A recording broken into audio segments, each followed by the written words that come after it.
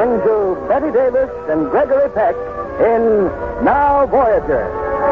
Ladies and gentlemen, your producer, Mr. William Keighley.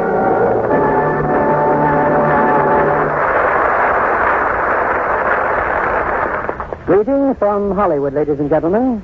The title of tonight's play comes from two lines by Walt Whitman, suggesting that to find life's riches, one must often have the courage to search far afield.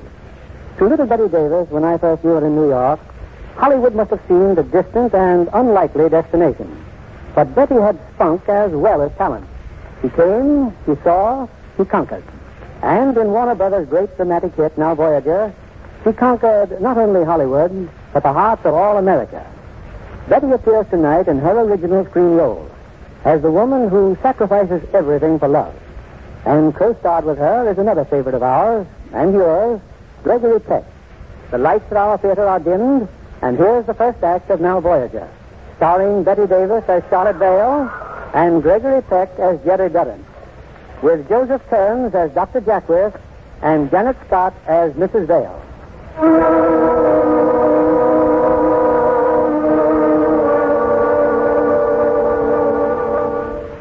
Untold wants by life and land near granted. Now Voyager, sail our forth to seek and find. I heard those words for the first time over a year ago from Dr. Jackworth in my room at the sanitarium. I knew what he meant. I'd been there 3 months, and now I was ready to leave. I seemed to be well again, but how could we be sure? How could I be sure? I wonder what Dr. Jackworth thought of me the day Lisa, my sister, brought him to our house. I remember the way he stood in the drawing room, smiling at me so gently. I, in my low-heeled shoes and my glasses, fat and dull and sullen, not trusting myself to speak, and my mother. It was not Mother's idea to bring Dr. Jackworth to see me. Mother believed only in strength, never in weakness. What was it she said that day? Oh, yes. She said, I'm ashamed of you, Charlotte. I'm ashamed of you, Charlotte. It was Lisa's suggestion to bring Dr. Jackworth here, not mine. Your sister says that your recent peculiarities, your fits of crying, indicate that you're on the verge of a nervous breakdown. Is that what you're trying to achieve? Well, Charlotte, has a cat got your tongue? Mother, please be quiet, Lisa. Charlotte, Dr. Jackworth has a sanatorium in Vermont, I believe. Probably one of those places with a high wire fence and yowling inmates. Well, Mrs. Vale, I wouldn't want anyone to have that mistaken notion. The Cascade is just a place in the country. People come there when they're tired. The very word, psychiatry. Charlotte, doesn't it fill you with shame? There's nothing shameful in my work, Mrs. Vale, or frightening, or anything else. You see, Miss Charlotte, people walk along a road. They come to a fork in the road. They're confused. They don't know which way to take. I just put up a signpost saying, not that way, this way. Well, Charlotte, would you like Dr. Jackworth to point the way for you? I'm going upstairs. Charlotte, come back here at once. Please don't. I'd like to speak to her alone. Excuse me. Oh, Miss Charlotte, will you wait, please? Yes, Dr. Jackworth. Miss Charlotte, I wonder if I might ask you a favor. Will you be nice enough to show me around this house? One doesn't often get a chance to view the Vale residence. Very well, Dr. Jackworth. Thank you.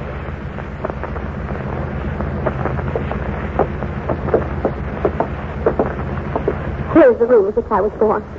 My mother's room. It's a fine room. But I'd rather see what your room is like. I'm not your patient, yes, sir. Well, nobody thinks you ever will be.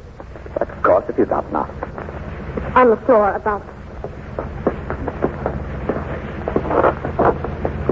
When I was 17, I stayed out once until after midnight. That creaky step hasn't been 6 feet. I'm not sure I know what you mean. And my mother said, this way, Doctor. I keep my door locked. You can notice, Doctor. Significant, isn't it? Well, it signifies it's your door. I've never heard it said that a woman's home is not her castle. My castle, Doctor. Yeah. You're comfortable here, aren't you? I try to be. I'm here a good part of the time. Hello. What's this over here? Work table? Yes. Ivory carving. Did you make this cigarette box? Why shouldn't I? The point is how you could. I have a very real admiration for people who are clever with their hands. I was always very clumsy with my own. I would say that you're one of the least clumsy persons I've ever known. Oh, you wouldn't happen to have a cigarette hidden away someplace, would you? You think I hide cigarettes in my room? Oh, no. I meant... Where do I hide them, Doctor? On the shelves behind the books? Cigarettes and medicated cherry and novels my mother would never allow me to read. Oh, please, it was only the box that reminded me. How very perceiving you are. How very right you are. You see, I was about to hide this album. You really should look at it, though. It wouldn't do for you to come all the way up here and miss your amusement. Look at it, Doctor. The intimate journal of Miss Charlotte Vale, spinster. Won't anything convince you that I don't wish to pry? Oh, but you must pry. I insist that you do. Here's the record of my last trip abroad with my mother. You wouldn't have known me then. I was 20 then, and I was in love. Oh, Miss Vale. Oh, don't be embarrassed. Here's his picture. I've never met a man like Leslie before. I've hardly ever met a man. Mother thought of that. Leslie loved me. He wanted to marry me. But he wasn't suitable, my mother said. What man is suitable, Doctor? She's never found one. What man would ever say to me, I want you? Look at me. I'm fat. My mother disapproves of the foul arousal of diet. Look at my shoes. My mother approves of sensible shoes. Look at my glasses. You'll never get another pair of eyes, my mother says. Look at the books on my shelves. My mother approves of good, solid books. I am my mother's well-loved daughter. I am my mother's companion. I am my mother's servant. My mother's servant. My mother, my mother, my mother. Yes. Yeah, no. Look up here. You'll never get another pair of eyes, as your mother says, if you spoil them with tears. Oh, Dr. Jacques, when you were talking downstairs, when you talked about the fork in the road, there are other forks further along the road. So many. Yes. Put away your book and come downstairs. I'll go ahead. It's just as I said, isn't it? Just nonsense. Mrs. Vale. Charlotte's no more ill than a molten canary. Of course, she's my youngest, you know. The child of my age. My ugly duckling. I suppose it's true that all late children are mocked. Often such children are not wanted. That can much. Dr. Jackwood, are you telling I've me been that trying to tell you that your daughter is seriously ill, thanks to you. Thanks If to you you? had deliberately and maliciously planned to destroy your daughter's life, you couldn't have done it more completely. How? By having exercised a mother's right. Oh, mother's rights, Portal. A child has rights to discover her own mistakes, to make her own way, to grow and blossom in her own particular soil. Are you getting into botany, Doctor? Are we flowers? I'm trying to help your daughter. I suggest a few weeks at Cascade.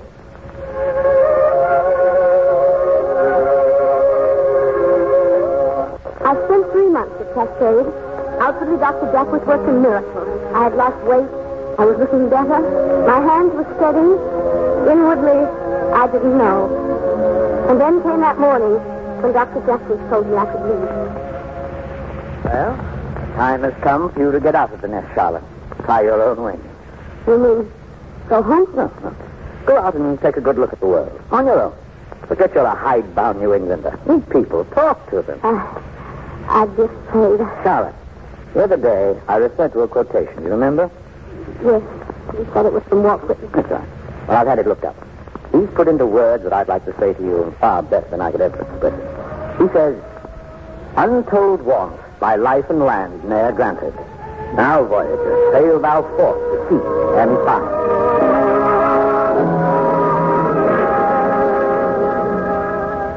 I sailed in 3 days, a pleasure cruise to South America. Lisa had secured space aboard ships because a girl she knew, Renee Beauchamp, decided suddenly to go to Arizona instead. It was too late for my name to go on the passenger list, and so I was known to the deck steward and to the head waiter as Miss Beauchamp. I dreaded the embarrassment to explain this to the passengers, so I simply avoided them and stayed in my cabin. When we reached Campos, I decided to go ashore. Renee had helped me with my wardrobe, insisted, in fact, that I take half a trunk full of her own clothes. As I came down the steps to the tender, I knew people were looking at me. Oh, panic-stricken. My plucked eyebrows, my new hairdo, the lipstick I wore, my borrowed clothes. At the bottom of the ladder, a man was smiling at me. Excuse me, Beauchamp. My name's Jerry Durham. It seems you've got the only shore carriage left, and the steward suggested that you might be willing to share it with someone. I know it's an inconvenience if it's too much to take. You can stand it. I should be able to. Oh, thank you.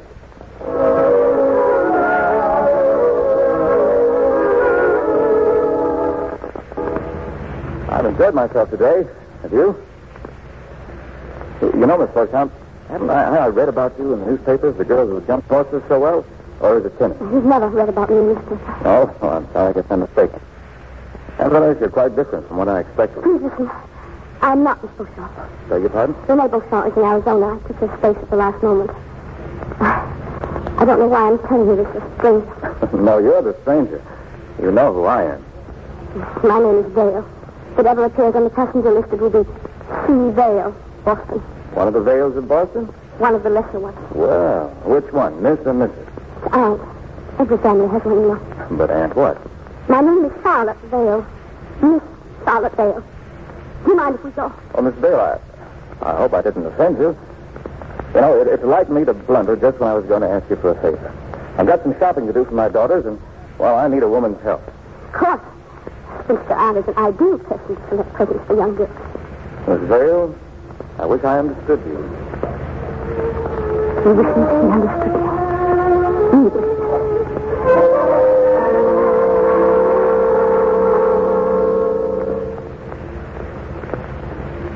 You know, I think we did very well. The jewelry's just right for Beatrice and the sweater for Tina. How old is Tina? Here, I've got a picture.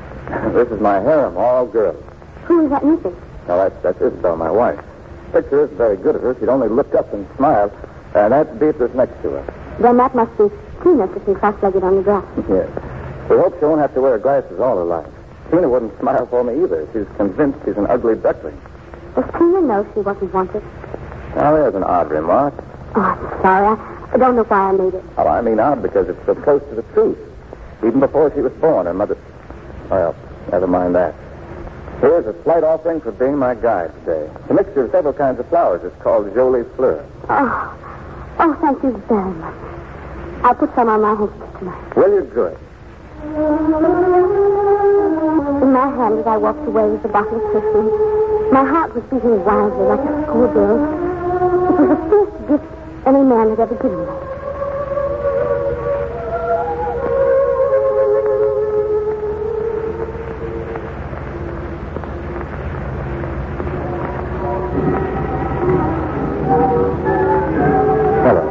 Hello. Sit down, Miss Dale. You know, you made a striking impression over there. She stood in the doorway looking for me. Probably put on too much lipstick. No, not that I noticed. I did notice that lamp at once. What's that? What's what? There's something on your wrap. Ding dong. The note. Somebody's playing a joke on you, I guess. And pink. And wreath.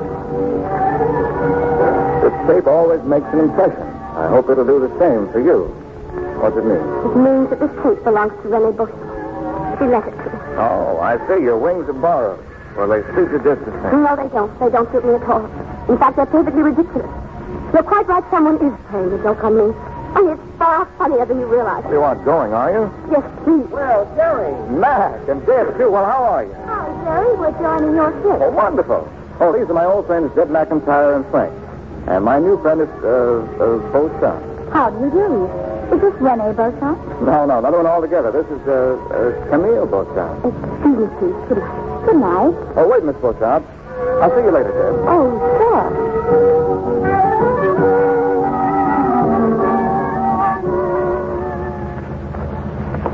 Wait a minute, please. Now, why did you run out on me? Did you have to introduce me like that? Well, it wasn't up to me to let the cat out of the bag. Did I do wrong? Why did you call me Camille? Well, the only French name I could think of besides Fifi. I suppose that's meant to be funny. My wife calls my lighter moments trying to be funny. I intended a compliment. And that does you rather like a comedian. Lucky. You have a very high opinion of yourself, have you? Perhaps this will help you know why. You showed me a photograph, now I'll show you one. A picture of my family. Family, right. Who's this, your grandmother? No, my mother. Oh, a very strong character, I'd say. And these? My brothers and their wives. Oh, they're so much older. Who's the fat lady with the heavy brows and all the hair? A spinster aunt. Oh, where are you taking the picture? I'm the fat lady with the heavy brows and all the hair. I'm poor Aunt Charlotte, and I've been ill.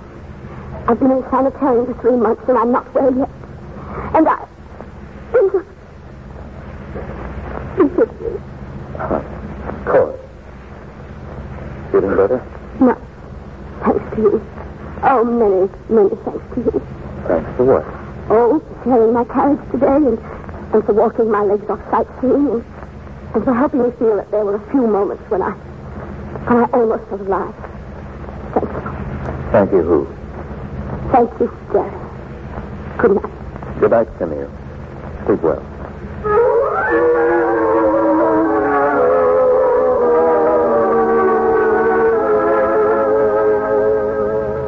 In the next few days, I learned about Jerry Darrant. His friend Deb told me. Dad talked a great deal. Charlotte, how much has Jerry told you about his life at home? Oh, that he was married. In fact, he showed me a snapshot of his family. He seemed very proud of them. He would. He's right out of the age of chivalry, that boy. If you mean thoughtful and considerate. Oh, Dishwater. You don't know what I'm talking about. I'm afraid I don't. I'm talking about his home, his marriage. Honestly, when I see what a woman like Isabel can do to a man like Jerry, it makes me boil. He doesn't have to stand for it, does he? Oh, yes, he does. His kind always do. They each have a great strength, you know. When they're clinging to something decent and fine. He's been cursed from the very first day he met Isabel by a ruling passion not to hurt her.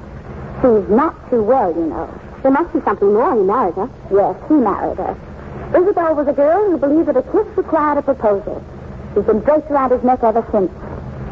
Well, he struggled with his architecture till she made him give it up. He wasn't making enough money. The only thing he ever loved.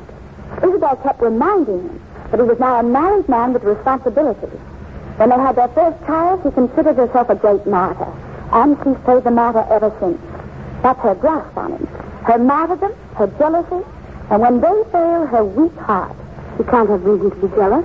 Oh, if you mean does Jerry have flings with other women? No. He's jealous mostly of Tina, the child he never wanted. And yet if you could hear her sanctimonious maternal tone when she lets it leak out what a self-sacrificing mother she's been. No, Jerry doesn't know. Or if he knows, he refuses to understand and do something about it. He only insists on enduring.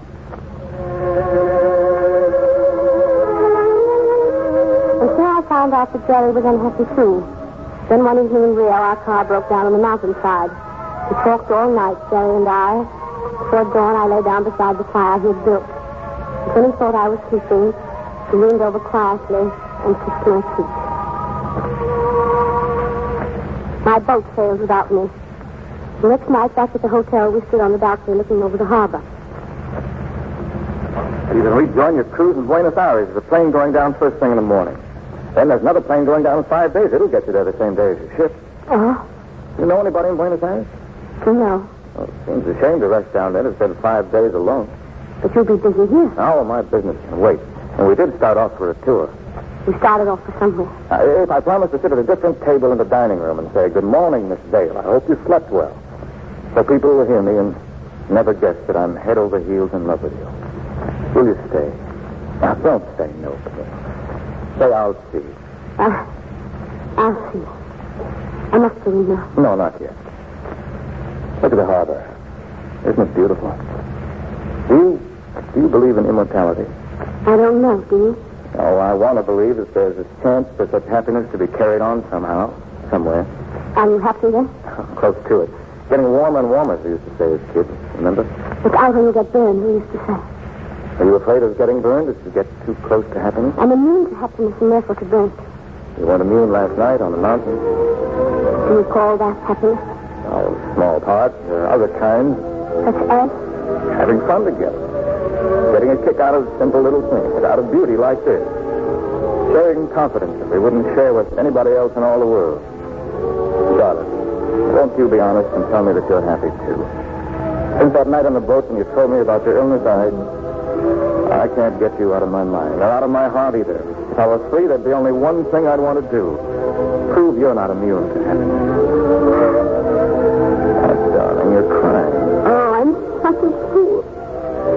Such an old fool. These are only tears, Gratitude. An old maid's gratitude.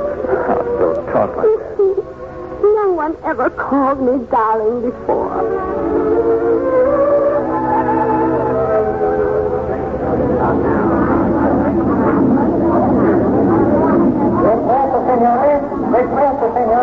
Well, there's my place. Yeah. I hate goodbye. Oh, it don't matter. It's what's gone before. No, it's what can't go after. But we'll see each other sometime. No, we promised. We're both to go home. Well, it's help you to know I'll miss you every moment. So will I, Jerry. So will I. Goodbye, darling. Darling. Goodbye. Goodbye, Jerry.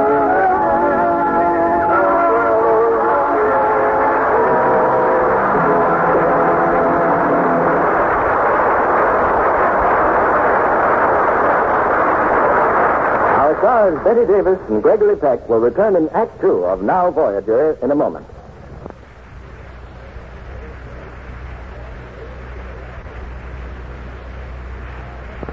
Back now to William Keeley, our producer. Our curtain rises on the second act of Now Voyager, starring Betty Davis as Charlotte Vale and Gregory Peck as Jerry Durrant, with Joseph Kearns as Dr. Jeffrey.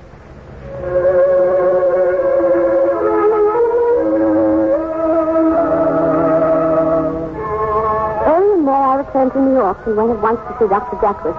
He was delighted with the change he saw in me, but even he didn't know how much I had changed. Oh, why? The final test was still to come when I went home to see Mother. Stood there outside her room, my heart beating wildly. In my mind, I kept hearing Dr. Jeffrey's words. Just remember that honoring one's parents is still a pretty good idea. You're going to be a shock to her. I advise you to soften the blow. Give her time to get used to you. Give her time. Hello, Mother. So, you decided to come back? You're looking very well, Mother. Lisa told me you'd been ill. Lisa knows nothing about me. Step over there where I can see you. Now turn around. Worse than Lisa led me to suppose. Much worse. The Lloyd and Rosa, Lisa and June, Mr. Livingston and Uncle Herbert. You mean Elliot Livingston? Yes. I shall be wearing my white lace gown tonight. I'd like you to wear your black and white foulard. But, Mother, I've lost over 25 pounds. It won't fit. There's something else I want to say to you. Now that you've come home to take up your duties as a daughter again, I'm dismissing the last nurse. You will occupy your father's room from now on. I had William move down all your things yesterday. Mother, you have no right to move my things. No right in my own house to move what I see fit? Mother. I think if you wear your glasses tonight, you'll be less of a shock to the others. And take off whatever you've got on your face. As for your hair and eyebrows, you can say that often after severe illness one loses one's hair. But you're letting yours grow as quickly as possible. Mother, if you will excuse me, I'll go to my room.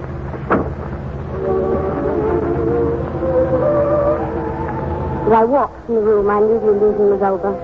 This was my life. This was my mother. This was my home, and the bars of reality were unbending. Suddenly, some flowers arrived.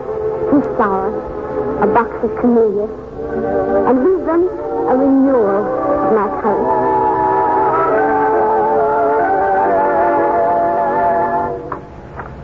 Charlotte? Yes, Mother. What are you doing in your old room? I had my things moved back on your sister. Didn't you understand I wished someone to sleep in the room next to mine? You can have one of the maids, Mother. It's Hilda. As long as I pay the bills, I'm running this house. Please remember you're a guest, Charlotte. Well, if I am one, then please treat me like one, Mother. Your guest prefers to sleep in this room, if you don't mind. This is no time for humor. Where did those flowers come from? From New York? Who sent them? I forgot the name of the florist. In other words, you don't intend to tell me. Mother, I don't want to be disagreeable or unkind. I've come home to live with you again here in the same house, but it can't be in the same way. I've been living my own life, making my own decisions for a long while now. It's impossible to go back to being treated like a child again. Where did you get that dress? I bought it in New York today. Outrageous. Where's the black and white foulard? I gave it to Hilda. She's so grateful. Mother, please be fair and meet me halfway. They told me before you were born that my recompense for having a late child is the comfort the child would be to me in my old age, especially if you were a girl. And on your first day home after 6 months' absence, you behave like this. Mother, wait for me. I'll go downstairs with you. Thank you. I prefer to go alone. Mother, please. You know you're not supposed to. Mother! Dora, come here quickly. Mother's fallen downstairs.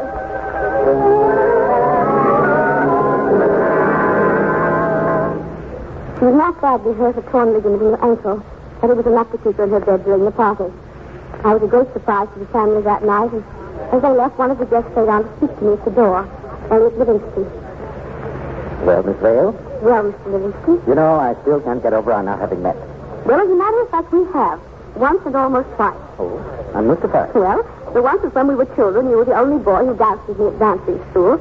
And the almost was when you were supposed to usher at my coming out party and didn't show up. I'm covered with shit. I shouldn't have told you it wasn't nice. Well, I hope you're going to allow me to make up for my past rudeness. Of course, any time. Good night. Good night.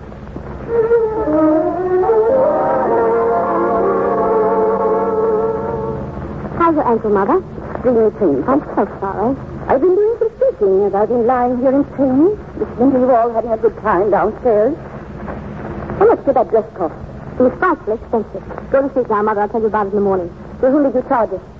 to whom I've always charged my clothes, Mother. And you expect me to pay for articles charged to me of which I do not approve? Well, I could pay for it myself. I've saved quite a little money. I have about $5,000. $5,000 won't last very long, especially if your monthly allowance were to be discontinued.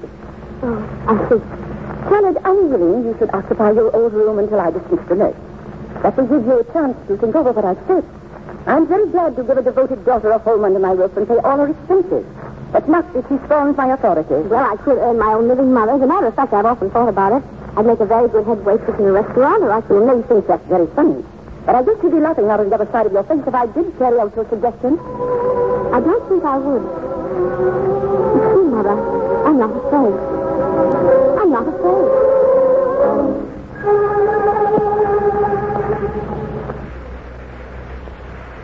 Summer, winter, and then spring again. See, Mother and me, there was a sort of armed truce. In her own way, I think she respected me for what she called my stubbornness. And then there was the matter of Elliot Livingston. Why haven't you accepted, Elliot? Do you imagine there's a Livingston waiting for you on every corner? I've been waiting to see how you feel about it, Mother. You know well as I do. Makes no difference to you how I feel about it. You always do exactly as you please. I think you're pleased. I'm nothing of the kind. I'm only so astonished that you, of all the family, should bring such a feather to the family cap. Then if you really do approve, Mother dear, Well, keep all that soft talk for Elliot. Mother, there's no one like you.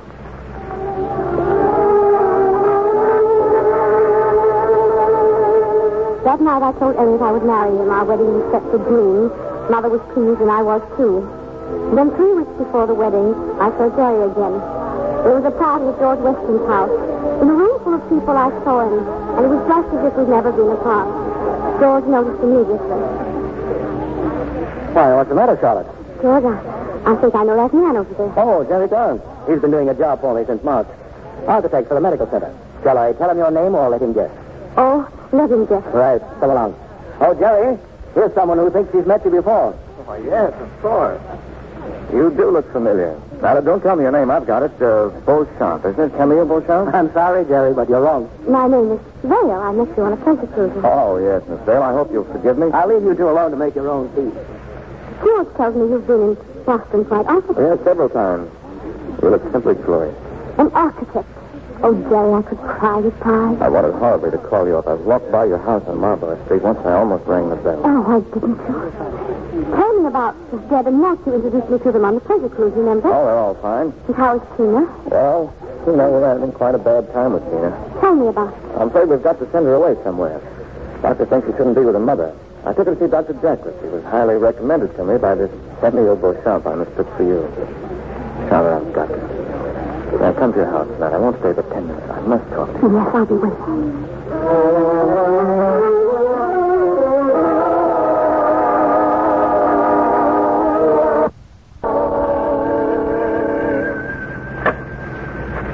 Hello. Hello, Charlotte. Jerry, why did you come? I've been home for hours. Oh, I'm sorry. I'm leaving tonight on the midnight. But why? Well, I've got to get back on business. I heard the news. You're going to marry Elliot Livingston. Oh, I wanted to tell you. I just wanted to say I think he's a fine person. And Jerry, where are you now? I've got to see you. Charlotte, I think it's best if we don't. Are you at the station? Goodbye. Jerry.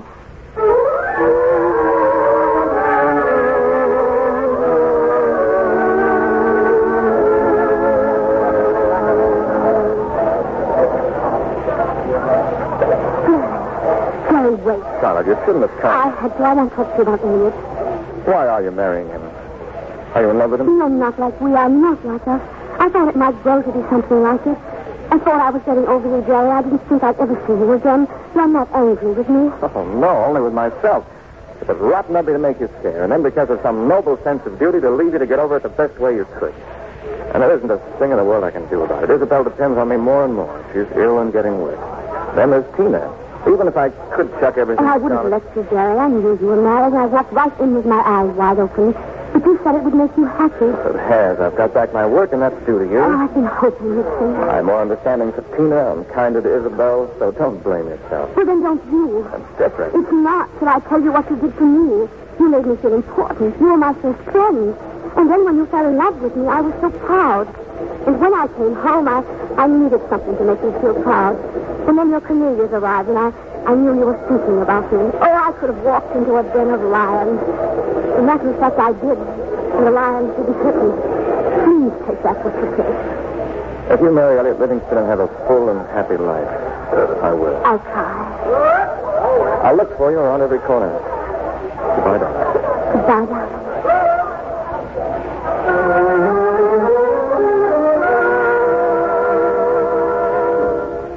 I did try. I wanted to marry Elliot, but it was of no use. We broke it off by mutual consent. And I knew then I would never have a home of my own, or a man of my own, or a child of my own.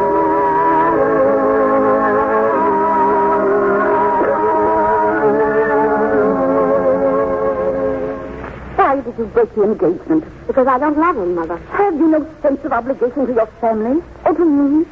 Here you have a chance to join our name's Vale with one of the finest families in the city, and you tell me you're not in love. You're behaving like a romantic girl of 18. I don't doubt it. And what do you intend to do with your life? Oh, there's a cat and a parrot and live alone in single blessedness. You've never done anything to make your mother proud. Nor to make yourself proud either.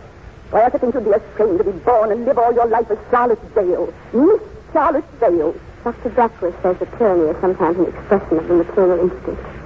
If that's your mother's love, I don't want any part of it. I didn't want to be born. You didn't want me either. It's been a calamity on both sides.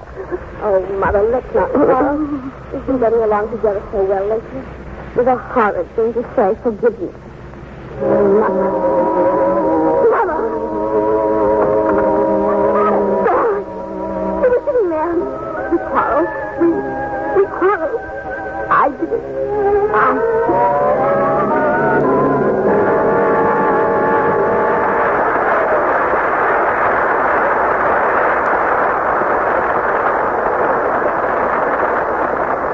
Act 3 of Now Voyager, starring Betty Davis and Gregory Peck, will follow in a moment.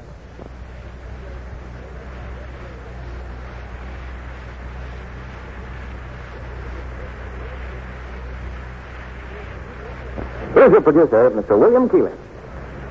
We continue with the third act of Now Voyager.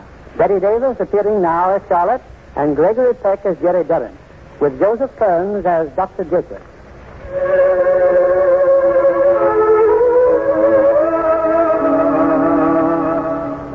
My mother was dead. I had quarreled with her, and I couldn't shake off the feeling of guilt. It grew worse and worse until at last I had to get away. I went back to the only refuge I had ever known, back to Cascade. How are you, Miss Vale? Dr. Jack was tired you were coming. Halifax. Well, for goodness sake, I hardly know you. Oh, of course.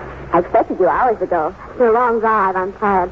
You suppose I could go to my room right away? Certainly. I put you in 18. Your old room, remember? I thought it would make you feel more at home. Thank you. How was Dr. Jackson? Same as ever, handing out common sense instead of sympathy. Clark, that child over there at the table, who's she? A problem if I ever saw one. Her name is Christine Durrant. Excuse me a second. I'd better see about your bag. Tina Durrant. Jerry's child. She sat alone over a picture putt, her eyes dull and staring behind her glasses, her plain little face tightened into an expressionless mask.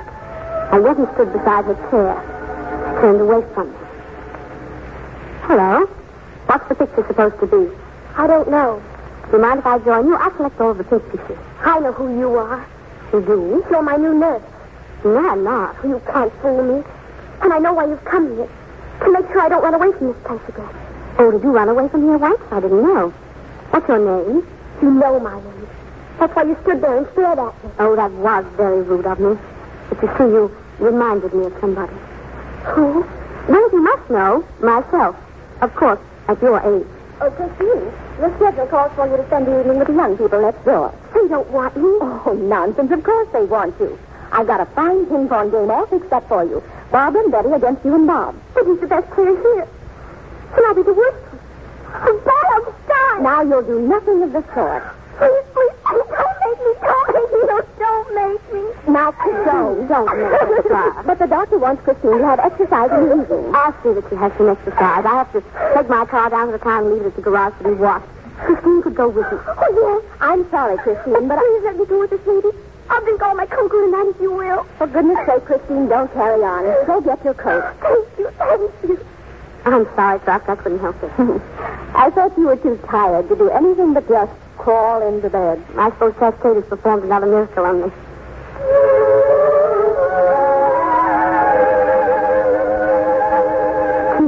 was next to mine. Late that night, I heard her. She was crying. Tina, what's the matter? Don't be afraid. What is it, Tina? He told me. I won't till you're asleep. Tell me what's the matter. I'm ugly and mean and nobody likes me. Tina, you? I'm not free in the least. And they hate me. They all hate me. Who are they? Everybody. All the kids at school, the staff and the nurses and the doctors. And there must be something terribly wrong with me. Do you like them, Tina? Oh, no, I hate them. That's the trouble. If you want people to like you, you've got to like people. I bet you're only fooling me. You try to see. In the meantime, it will help you, Winnie. I like you. And I think you're very pretty and very sweet. You do? Really? Really. Now don't cry anymore. Oh, why are you so good to me? Because somebody was good to me once when I needed somebody. Now, come on, go to sleep. Close your eyes and let your muscles go on. There, that.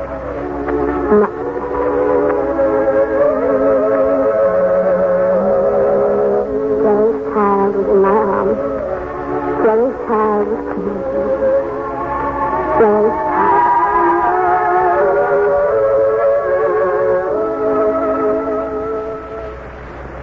Well, Charles, I hear you're running Cascade now. Giving orders to Miss Trask, my doctor. You mean about that child? Don't try to appear innocent. But I didn't give any orders. I only requested. I thought you came up here to have a nervous breakdown. I decided not to have one, if it's all the same to you.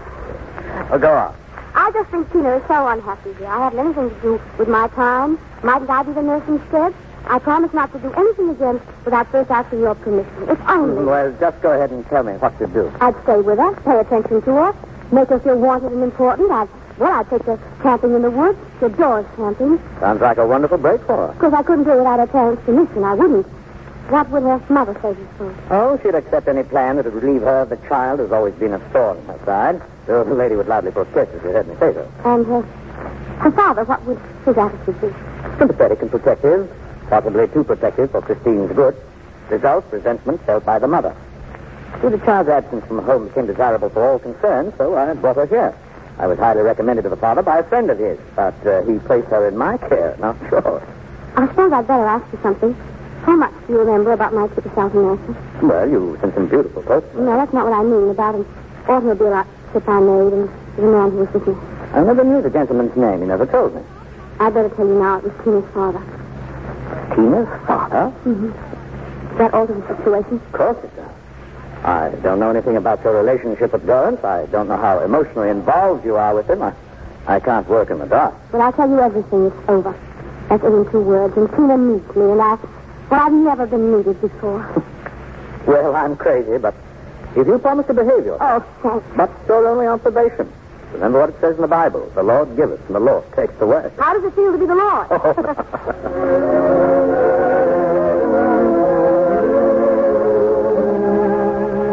Mary had to be told, of course, and though we never saw him, he sent a message to Tina. He asked her to thank me. And then came the time when we returned to Boston, and the house was filled with young people. It was laughter and fun, and Tina coming down the stairs in a new dress and her hair all curled, and Jerry standing there. Tina. Daddy, oh, Daddy. Well, can this be Tina? Do I look nice? It's my first party, Daddy. You look lovely. You really like me? I love you, darling. Tina, don't you think it'd be nice to show your father your room and your studio and everything? Would you like to see my room, Daddy? Oh, very much, if Miss Vale will pardon us. How long are you going to call it Miss Vale? What should I call her? I don't know. Would it sound too funny to call it my name for her? Now, what name is that? We decided it on a camping trip. I call her Camille. Camille. I think it would sound very nice indeed.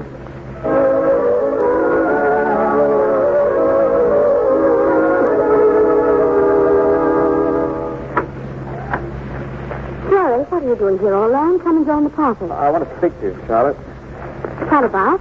Take Tina home. Take her home, but you can't. Dr. Jackson says it would be the worst possible thing. Oh, I don't care what he says. Charlotte, I've accomplished very little with my life, but oddly enough, I've always managed to keep my self-respect. How am I to interpret that? By recognizing the sacrifice you're making and admitting it.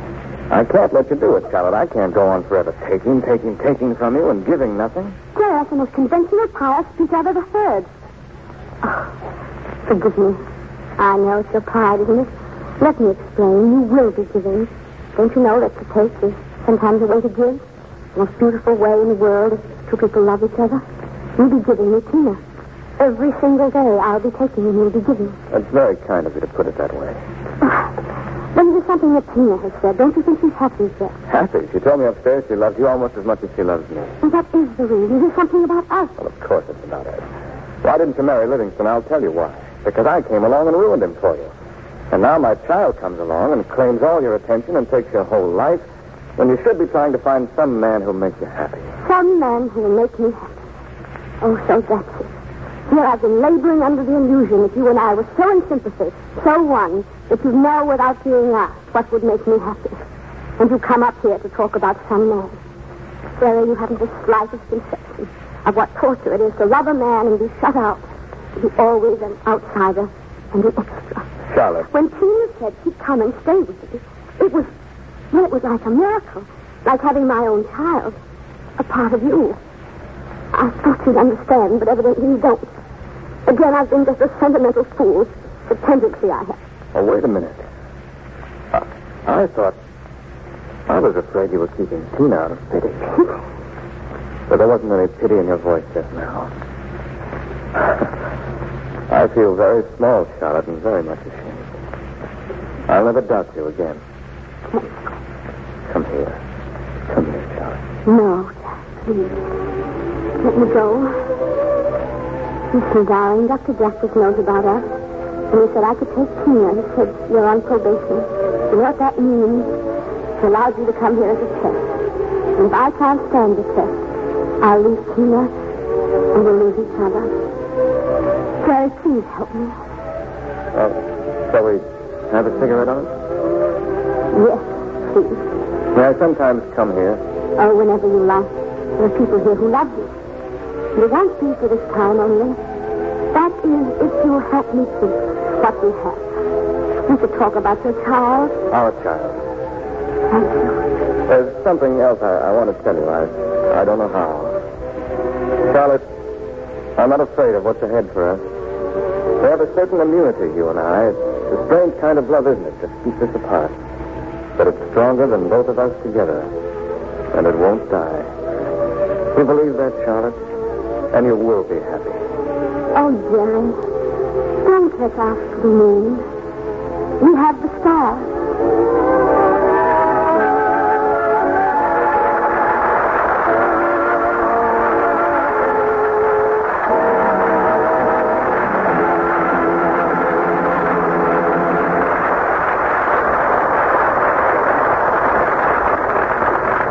Betty Davis and Gregory Peck will return for a curtain call in just a moment.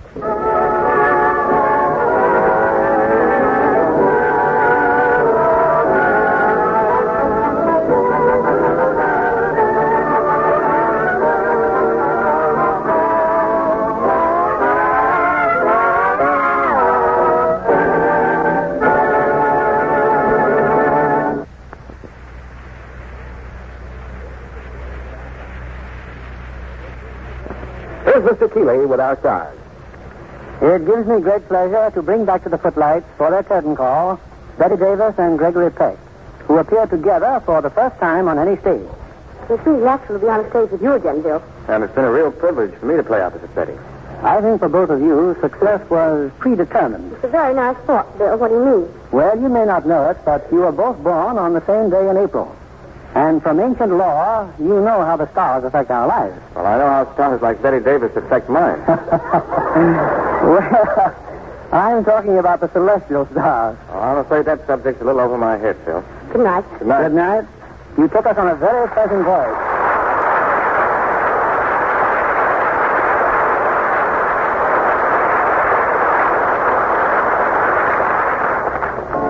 This is William Keeley saying good night to you from Hollywood.